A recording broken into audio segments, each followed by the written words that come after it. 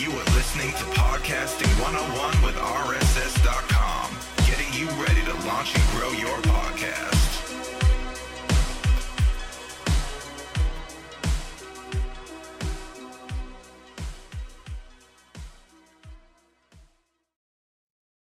Hey everyone, Ashley here with RSS.com, and I'm so excited to have Super Joe Pardo here. Joe, welcome to the show.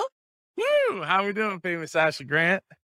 I am very excited, very, very excited. Can you do us a favor and tell us what it is you do? What is it that I do? So I am a business optimization strategist working on operations through the team, the offer, and the process. I've been a content creator since 1996 with blogging and eventually into podcasting as well as YouTube. And I love working and helping small business owners because I grew up around small business myself, and it's, you know, to me it's all about helping people and helping the families of those people. So it's incredible when I get to work with people that, you know, it amplifies what I'm capable of doing for all those people and all of those families that depend on it. And it's to me it's like the most important piece of it all. Well, I mean, business optimization strategist, that's a very large phrase. What exactly does it mean? Yeah, so we're like working on the operations, the processes. So it might involve the technology. Sometimes it involves just people and going through the process of like working through the problems that people are having, because like businesses are like robots. They're like hard, they're rigid, they want to like operate 24/7, go, but they're filled with like soft gooey insides called people, and those people have problems. Those people have outside influences, they have illnesses, like they have like all kinds of like other, you know, they got to do the things that they want to do right at the same time. So when you're working with businesses, you're working with more than just like a numbers on a sheet, right? It's people, it's the stories, it's the customers that they help. And to me, creating the best processes, it create a great experience, not just for the customer, not just for the employees and the team members, but also for the person who owns it and operates it, and helps them ultimately get to building a business that's for their lifestyle, instead of their lifestyle for their business. So when you know, because you can like absolutely have a business that runs your lifestyle, and some people love it, right? Like my grandfather loved it, my dad loves it, some other good friends of mine love it, but I think that not everybody does, and just because they don't doesn't mean that they makes them bad at business or makes them bad people. But I think it makes them realistic, because I think that a lot of, like, you know, you look at like the Gary Vaynerchuk's, the Casey Neistats, the gurus that are like, oh, you got to work and all that. Like, yeah, that works for them. That's great. Like that's awesome. They figured out what works for them, but that doesn't necessarily work for everybody. And not saying to the opposite extreme of the 4-hour work week, but the just somewhere in between that makes people have a better appreciation for what they do, feel less jaded about what they do, and the people that they do it for, and ultimately gives themselves a better, life, because they can do more of the things that they love, while optimizing the process so that people that work for them actually want to stay longer, and be a part of the business. I grew up in a family business that started in 81, but I'm like a 7th generation entrepreneur, going back, it's like into the 50s, with my great grandfather, and even before that. But it's crazy that people, they look at how other businesses are run, other small businesses. They look at how the big corporations are run.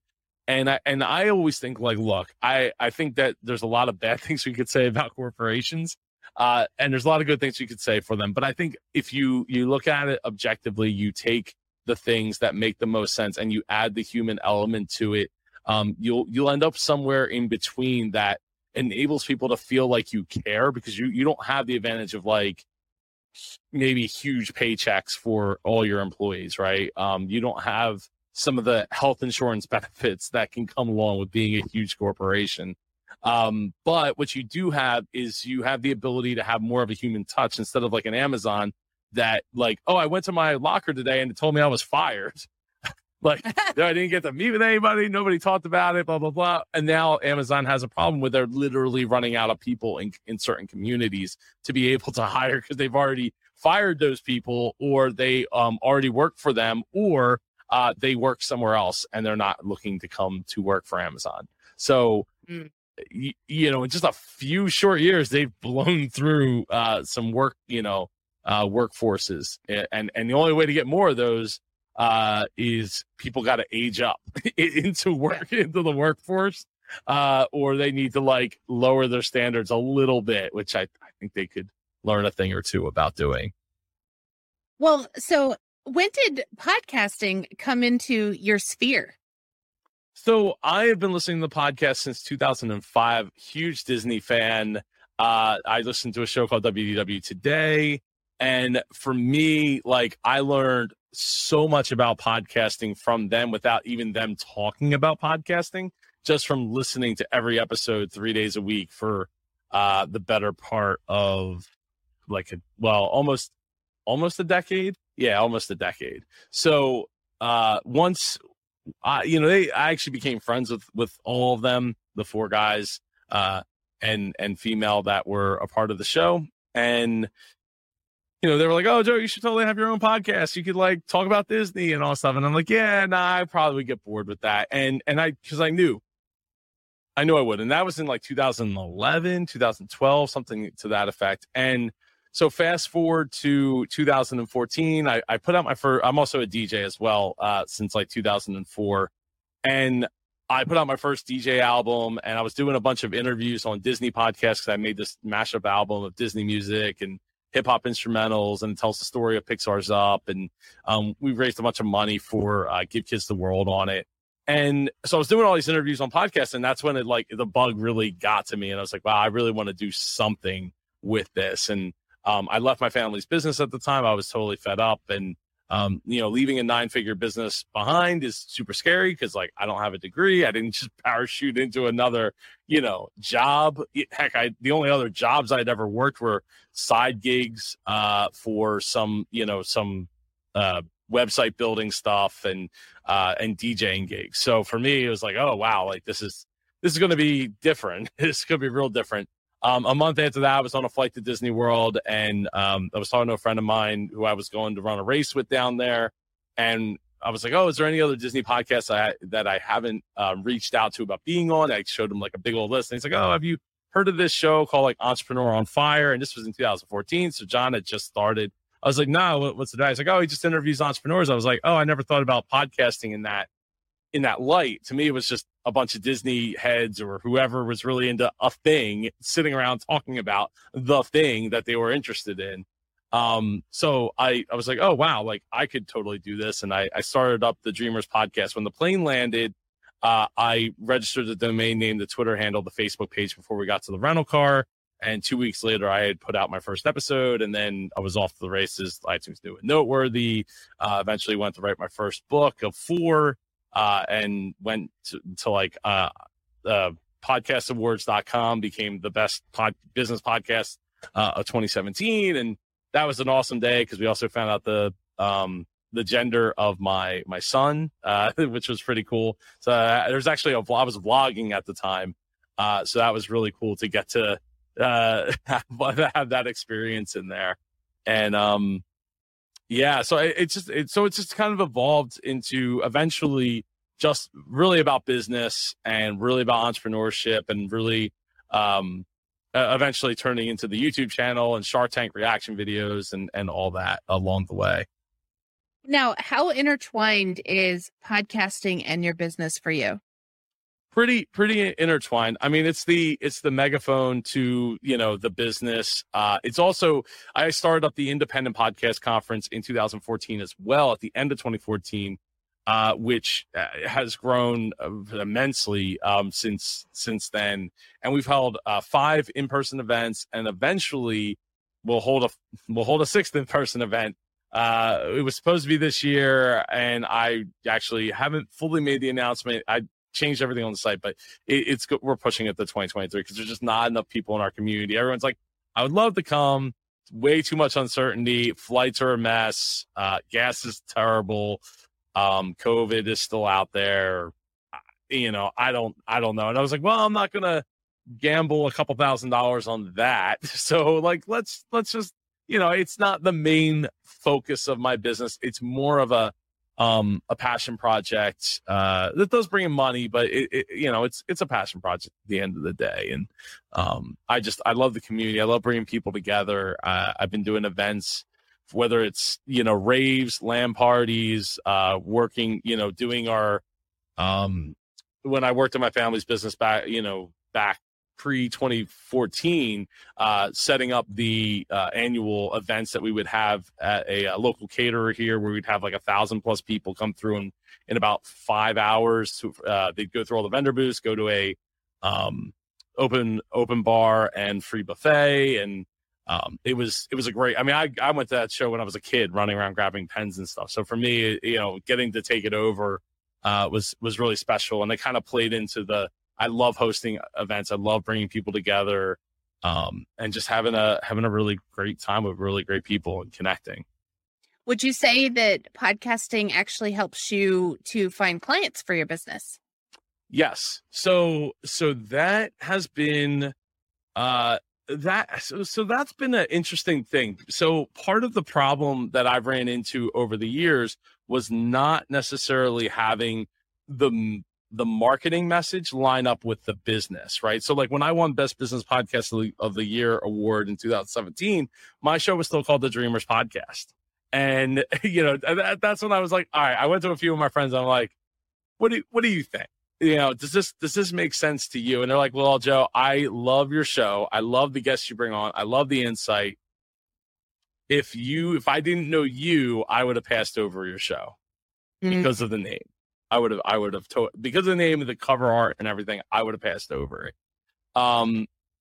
So, that's when I started to like reevaluate, and kind of start to tweak and look at, that kind of stuff. So it's not that a lot of it's like not necessarily direct. And I think a lot of times we want to think that everything's a super direct, like, hey, I put out episode, next step, profit, right? And It's not necessarily that way. It'll be that way for some people, but it's a lot of referrals, people that listen, that, get that reminder, and then they refer somebody to me, and that kind of process. So it's not direct, like I post episode, all of a sudden my phone's ringing the next day, So I would say that's actually probably a minimal amount of the business that's been brought in. Just kind of like how Independent Podcast Conference it's a passion project that has brought in money into my business, like actually into my actual core business of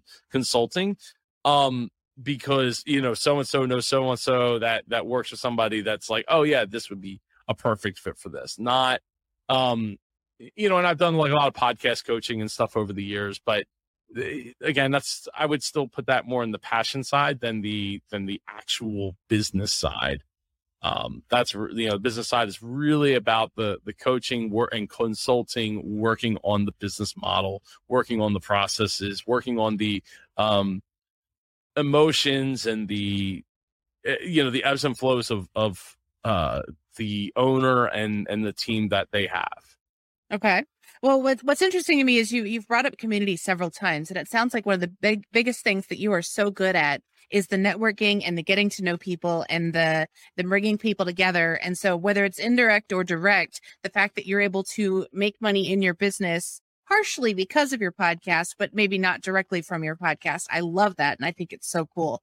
So now you also mentioned something else. You've mentioned, all the things that you've been doing. You've mentioned the YouTube, and you mentioned the ebbs and flows. And that one really got me. And the reason why is because the reason I wanted to bring you on is because of haters. So one of the things that I have found so fascinating about you watching all of the stuff that you've been doing is how gracefully you handle haters. And one of the biggest things that holds people back from starting a podcast is the fear that, okay, I'm going to start it and I'm going to get so many people who hate it and they're just going to badmouth me and troll me. And I might as well just quit before I even buy a microphone. So talk to me a little bit about all of that, when it started and how it started, all the stuff. How what specifically started? How you started, I guess, gaining traction with YouTube and podcasting to where you were actually starting to get haters. Yeah, so it's been a number of years. So I started in 2014.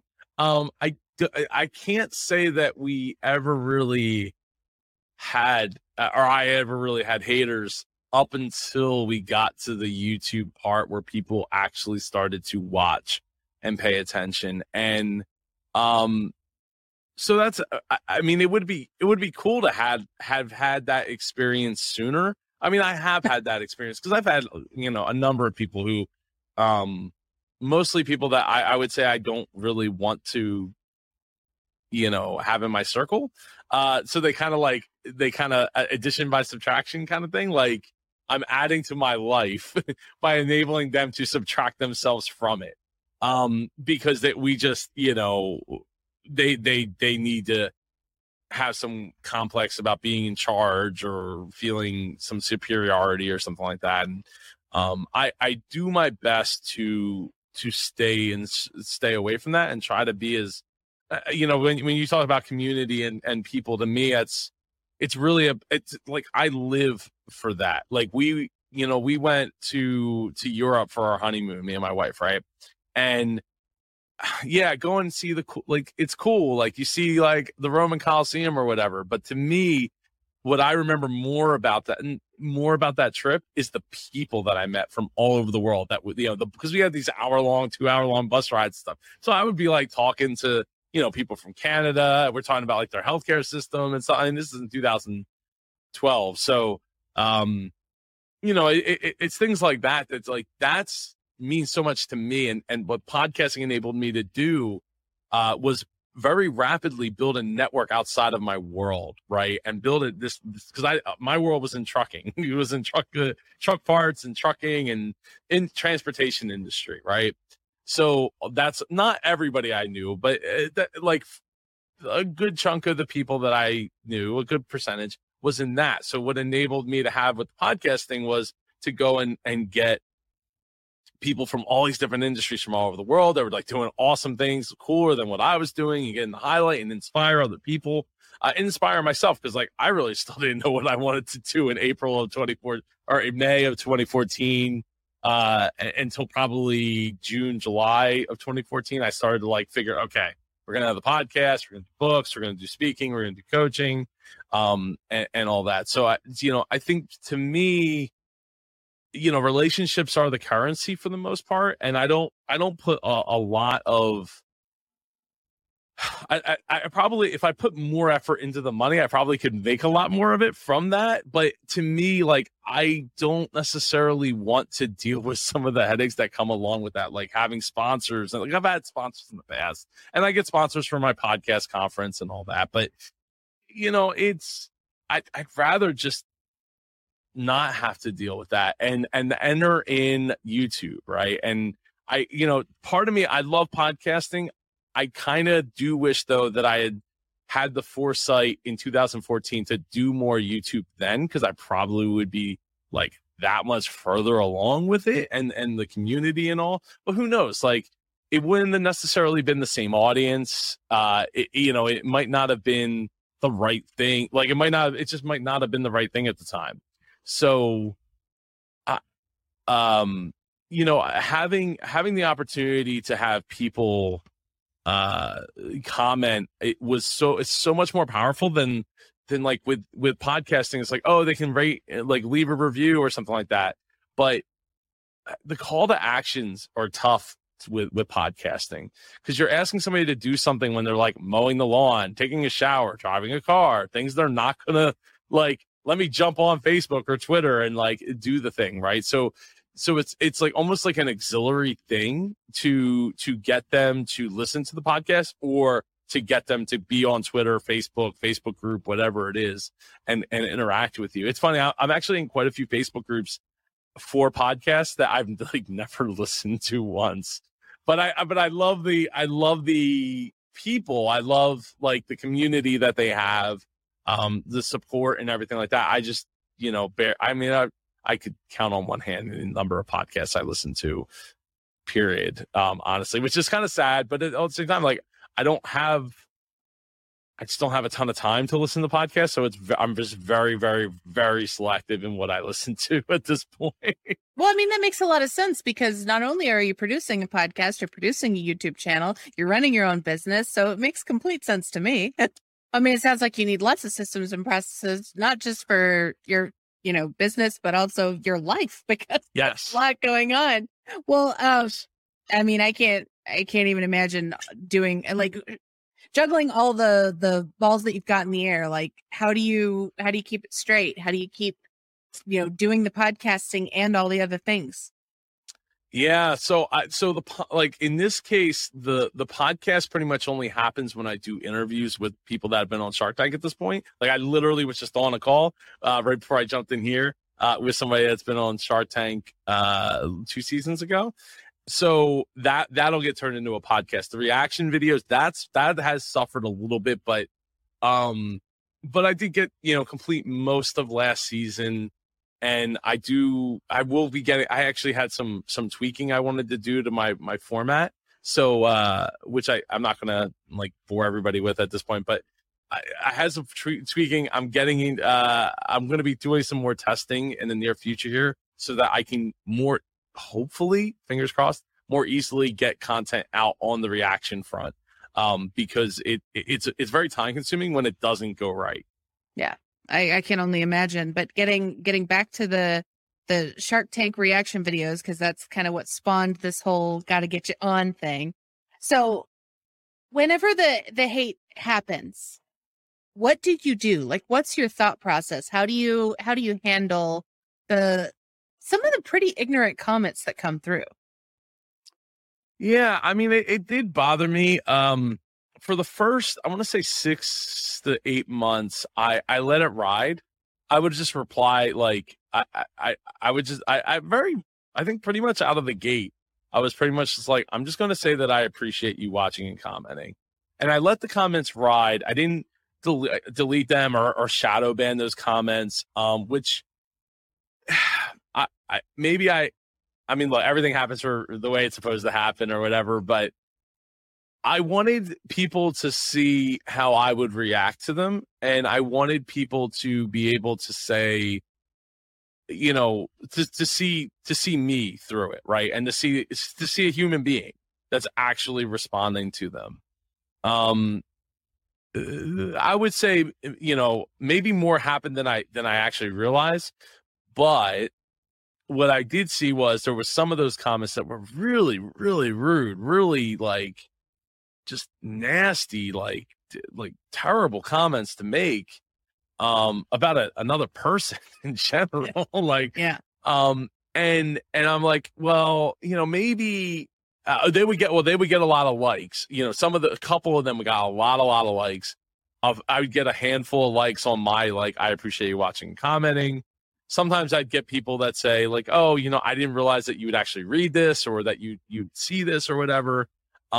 And it changed, so I think to a certain extent, it did what I was wanting it to do. But then part of me was like, these comments are kind of consuming me, even though I'm not letting, it's like, look, I appreciate you watching and commenting.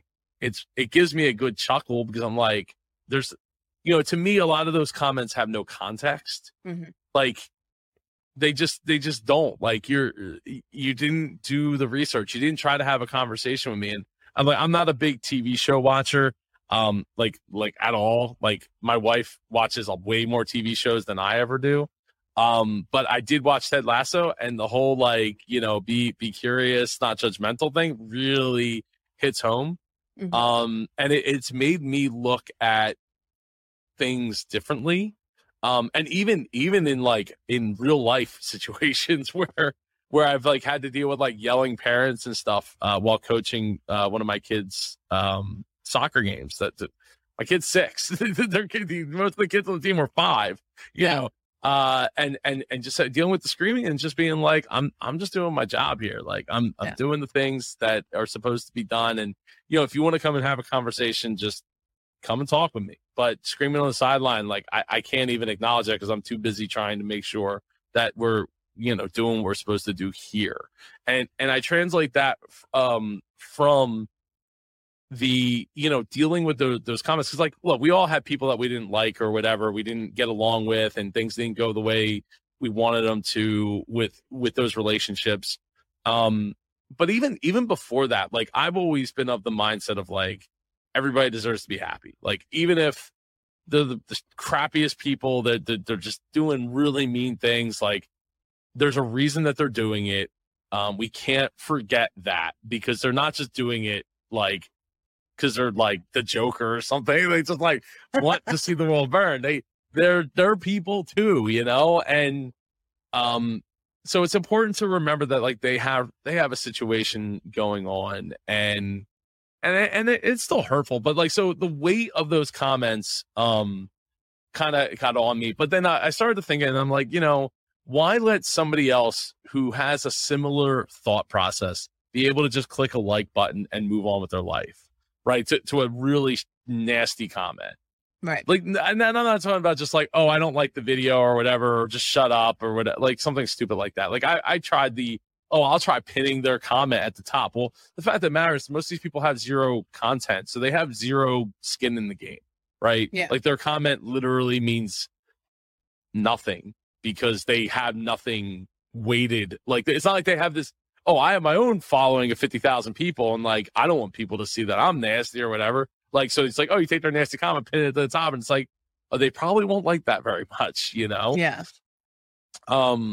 And maybe they do have content. Maybe maybe this is just their rando account that they're choosing to do it on. And maybe I know that some of that is happening out there, but so ultimately I decided about, I want to say 8-9 months into it, to say, you know what?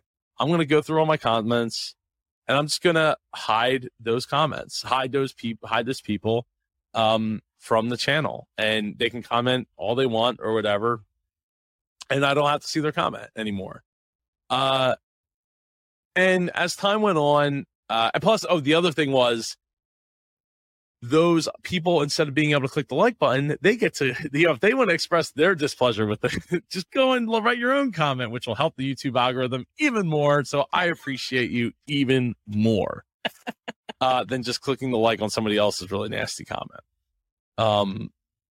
Plus, so I decided I'm gonna just hide them, and I want to say it was like almost 6 months later. That's when I decided, like, you know what, we've hit a lot of people. Let's unhide the people and see who's still commenting out there. It took a week. It took a week for one of my band ones to show back up and have something nasty to say. But yeah, I think that taking that punch in the gut, because some of those comments, while nasty, I mean, some of them are, they're through the lens of reality, like their lens of reality, right? Mm-hmm. They'll say, oh, who's this like fat bald guy, like talking, flipping his pen or something, or thinks he's a shark or something like that. And which is not the case. I don't purport to be a shark, and that's not why I'm doing what I'm doing. I genuinely am just here to help, inspire entrepreneurs, inspire people to go and be super and be the best that they can be, and help them inspire other people to go and be the best that they can be. I'm not asking anybody to be perfect, but we gotta do is the best that we can for ourselves and the people around us. So, having those comments, getting the punch in the gut, especially when they hit close to home. And I've watched, do you watch like Gerald Undone? No. Oh, you totally should. Him and like Cinnamon Toast Ken, like they've done a couple of video, like one video or two videos, and Make Art Now, and Gerald Undone did like a whole, like, not podcast series on YouTube. And they talked about this, like this, the YouTube comments and how people, like, it's like you and I are sitting at a diner, Ashley, like we're sitting at a diner, we're having a meal, and somebody walks up and says, oh, your shirt is like the wrong color for your eyes. have a terrible day, and then they just walk away, and it's like why? I wasn't even talking to you. Yeah. I wasn't even talking to you, right? And I think that's the key, is that the people that feel that way are not your audience. They're not anybody that's ever going to buy anything from you. They're not any, like, the most they might do is give you some ad revenue, right? By watching your videos. They love, if they love to hate you, which is a shame, because I don't want to be loved to hate. Like, I'm not a pro wrestler or something that's playing a bit part, or a guru who they intentionally be a certain way to be hated. Like, that's a thing. Because they want you to get mad, to share it, to tell other people, like, look at this idiot, right? Because one or half a person out of however you calculate half a person out of 10 is going to say, oh wow, I don't think that they're a joke. I think they're pretty serious. And then boom, $10,000 sale, like boom, that's all it took, right? But we got to get big numbers. Got to get as big numbers as possible, make as much noise as possible. Another great interview was from Nas Daily and Casey Neistat, where Casey was like, I didn't invent the term, but like, I want to post and ghost. He's like, I don't want to do that, but the comments just force me to do that, because I can only read so much before it just gets, so hurtful, like, and takes me down. So at the end of the day, this is a dictatorship, not a democracy. So I don't care, like, I will delete your comment. I just don't care, or I will not read any of the comments, because it just makes my day a lot better. Well, what would you say to the podcaster who's afraid to even start because they're afraid they're going to get those hateful comments? Yeah. I've read, and I've experienced this as well. Not feeling restrained from what I feel like I can and can't say because of what might be taken out of context. Not even just for randos on the internet, but like people I actually know, right? People I work with, people that, you're in certain situations. And in my case, I talk about business, right? So taking certain situations and having to like mask them so that it doesn't sound so obvious that like I pulled this from work or a specific person or something like that. Like that, I think that's really the harder part. So to me, I would say if you're that worried about it, don't post about it. Don't advertise it. In fact, with YouTube, you're better off not posting about it, because you don't want people to say, oh, cool, Joe started a YouTube thing. Let me click on it. Oh, cool, there's Joe. I watched 10 seconds and then I click off, and it's like, YouTube's like, oh, cool, that person didn't like it. Well, maybe we shouldn't share it to 7 other people. Maybe we'll just share it to like 2 other people. Oh, by chance, they didn't click on it either. So, oh, well, so I would say if you're worried about it, you'll find a way to do it anonymously. Don't be afraid to post and ghost, post it and don't interact. In my case, I really want to interact. My wife gets on me from time to time. She's like, oh, you read these comments and, and she's like, it must bother you. I'm like, nah, it doesn't bother me. It just, again, these people probably aren't for me. Like, if they were, they would either just not comment, like they could just easily just go away. But I also, I do worry, about other content creators getting, like, if they got some of those things that I got, like, you got to build up the resistance. And you got to build up the resistance to like, try to like punch back, because it's never gonna, unless you're like the god of comebacks. No, it won't end well. It won't end. I know I'm not. I know I'm not. Right. So like and sometimes I'll think of things to say, but it's like 8 days later, and it's like it's no longer relevant. Or like you're afraid that if you do actually say it, it could be used against you in some way. Well, that could add fuel to the fire. Well, yeah, because it opens the door, right? It opens the door and the window to like, having to either over explain, which people won't probably read, fewer people will read that.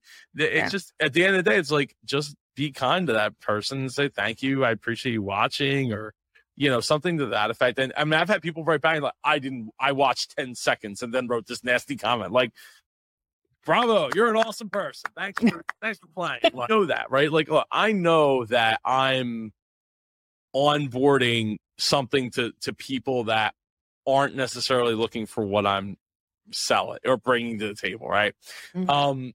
And that's okay. So that comes with the territory. But hey, if you color inside the lines all the time, guess what you won't get?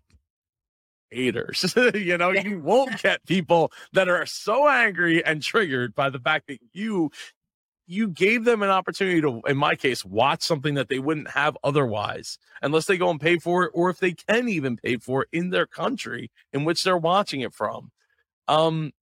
It just shows like people of all races, colors, creeds, backgrounds, nationalities, whatever, from the planet Earth can be super entitled.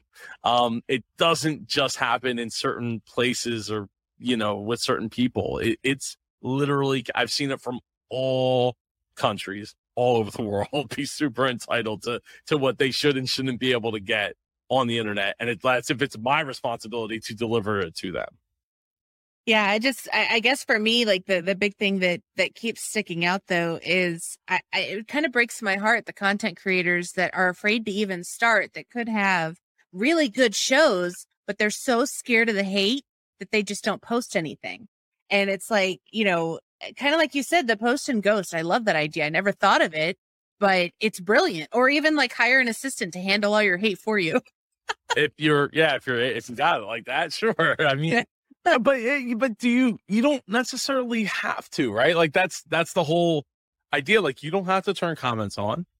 You That's can turn true. comments off on YouTube. You don't have to enable comments on your website, right? Like or I mean, you kind of, I guess you can't turn off iTunes or Spotify reviews, but you don't ever have to check them.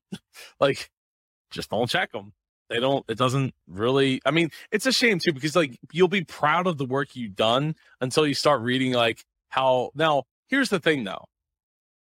When it comes to those hateful comments, the ones that hurt are the ones that, the truth hurts, right? And there's clues in those comments sometimes, right? Because you have to remember, people don't know how to, they're not content creators.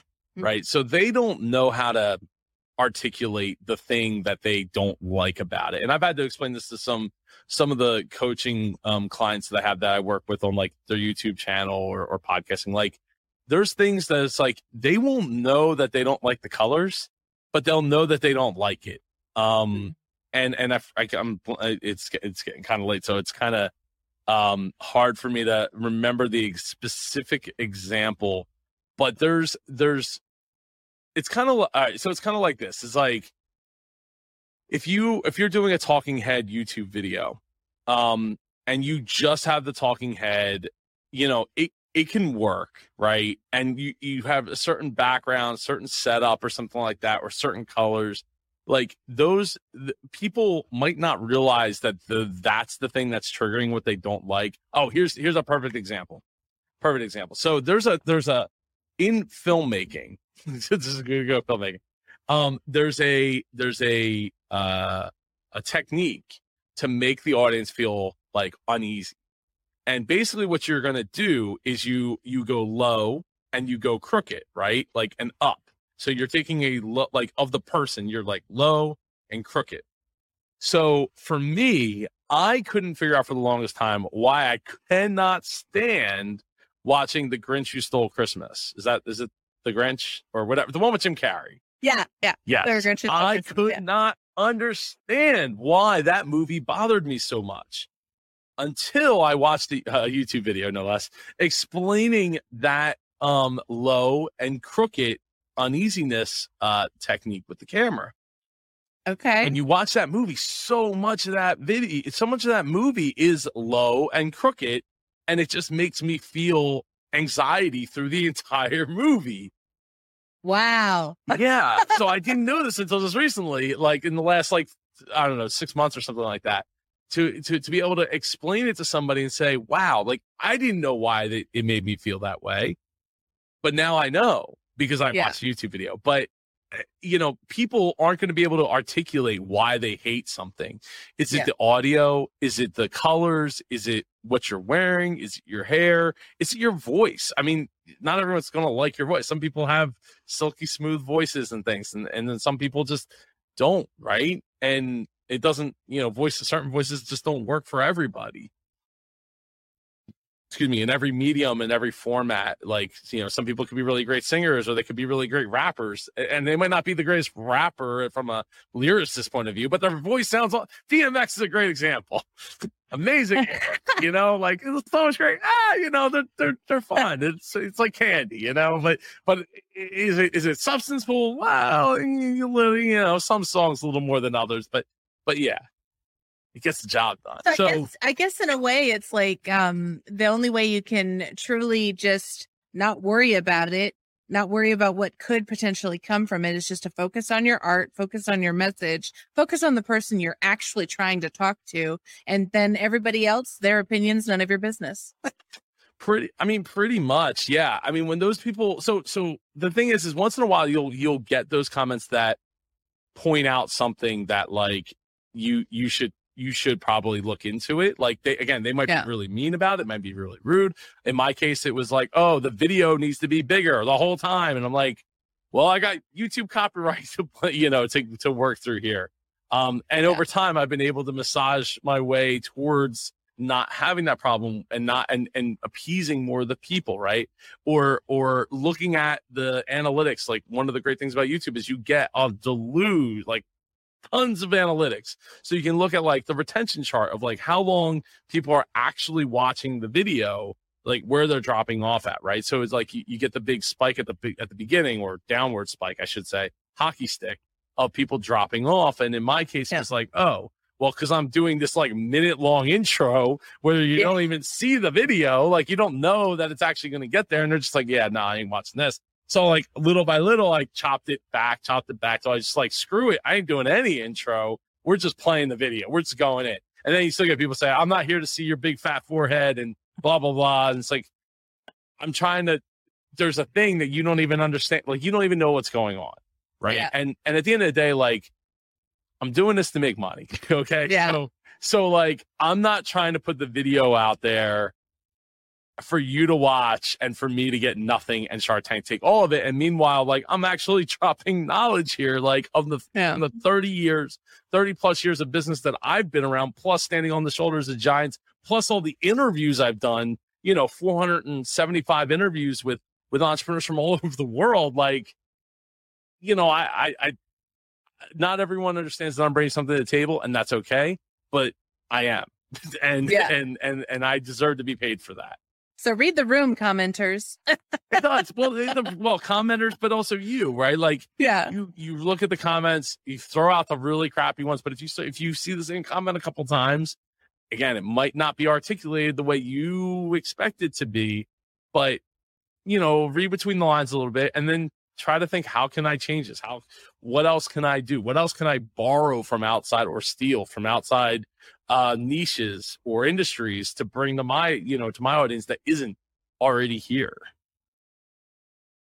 That's a great question, and it's definitely something for all of us to ponder on, because I mean, there's so much that podcasters already have to think about, and so to add like the video element and the comments element, it's a lot.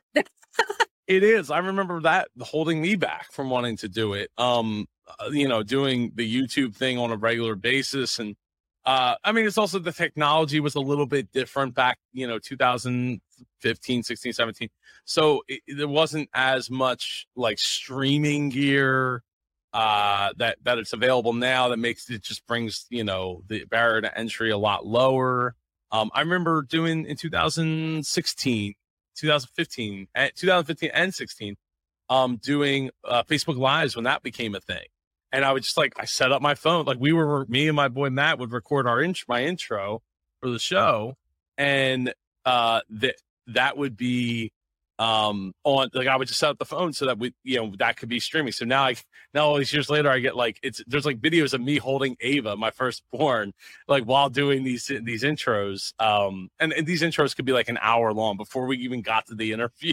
Oh, wow. And we would talk about topics that were related to like entrepreneurship, self-betterment, dreaming, blah, blah, blah.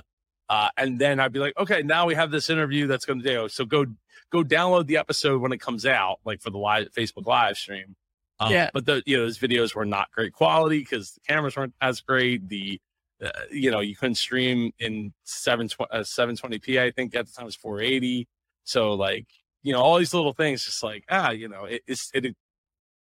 but now there's all these technology and software to make it so much easier to go live and integrate it. So not everybody's going to be into watching talking head content, but there's just little things that you can do to like, if you really wanted to plus it up, like go get yourself a Storyblocks account, right? And like overlay, B-roll of something over what you're doing. So yeah, I wish I had found video a little bit sooner than 2017 personally. But hey, you found it now, and there's still so much more you can do.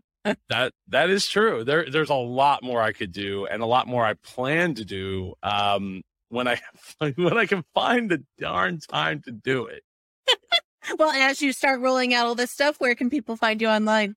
Yeah, so it's joepardo.com or at Super Joe Pardo on all social media platforms, and indiepodcon.com for the Independent Podcast Conference, which is going to be in 2023. September. Well, I mean, I think we've covered a lot of good stuff, and I hope that people look you up to see all the amazing things that you're doing. But before I let you go, there's one question I got to ask you. I ask everyone, what is one question I didn't ask that you really wish I had? Well, we talked about this before, but you pretty much softballed it in. What podcast do you listen to, Joe? Yeah, what podcast do you listen to, Joe? Basically, it's like, there's like 3 shows. Video marketing value podcast with a guy who used to work for Leo Laporte. I'm blanking on his name. Nate, I think his name, maybe it's Nate. And he has I can't think of her name. Anyway, they're really great. Both of them are really, really great. And it's really helpful stuff if you're into, because both of them are high level, like not YouTube like influencers, but they're like behind the scenes, like analytics and like analytical people that have been around technology for a long, the one dude's worked for Leo Laporte, so he's been around for a long time. Okay, I'll have to find them and then put it in the show notes. that's one. The next one, so that's like the third most listened to. Second most listened to would have to be Have a Seat, or no, not Have a Seat. Predators I've Caught with Chris Hansen.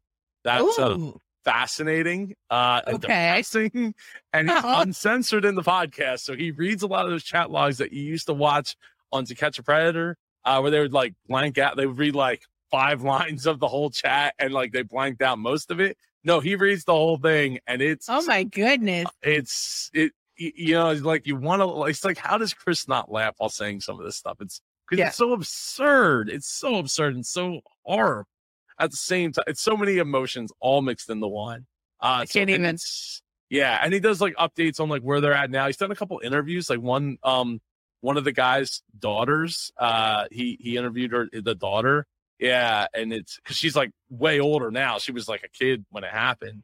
But yeah, it's crazy. The most listened to show that I will listen to the absolute most, pretty much religiously, is the Disney Dish podcast with Jim Hill and Len Testa. Len Testa being one of the original 4 guys that started the WDW Today podcast back when that was still the original crew. Because that show's still going on, but it's a different people took it over. But yeah, it's staying true to your roots. Yeah, well, they talk a lot about like business. It's really a business podcast and then there's history. They talk about the history of Disney as well, and like the news of Disney, and yeah, amazing. Wow. It's amazing. Yeah, we'll have to find all the links for all of these and put them in the show notes. Yes, you absolutely should go listen to all. I mean, if you can stomach the second one, but the marketing, video marketing, and Disney Dish are incredible as well. Well, I've definitely got a couple more to add to my list. I mainly listen to business podcasts and to a money mindset podcast. Like those are my big ones. But yeah, I'm always down to learn about new ones. But those the two. Look, the Disney Dish is really a business podcast. They even go into people send them the surveys that Disney sends out to Oh, wow. guests. Yeah, so people send them the surveys, and then they read the questions, and then they try to guess, like, well, what could this mean? What are they trying to, like, what's the answer they're trying to get to with this? And Wow. and usually they're pretty right. They usually start the show out with a round of congratulations for them, self-congratulations. So Ashley, super famous Ashley Grant, thank you so much for having me on. I greatly appreciate being here and taking the time. This was wonderful. I appreciate you taking the time to actually be here. So thank you so much. 100 any time. I'm so happy to be here and come back. Well, my fellow podcasters, we hope you enjoyed the insights, tips, and ideas shared in this episode. To learn more about launching and growing your own show, head over to rss.com/blog. And if you're ready to launch a podcast of your own, you can get started for free with your first episode on us. Thanks for tuning in.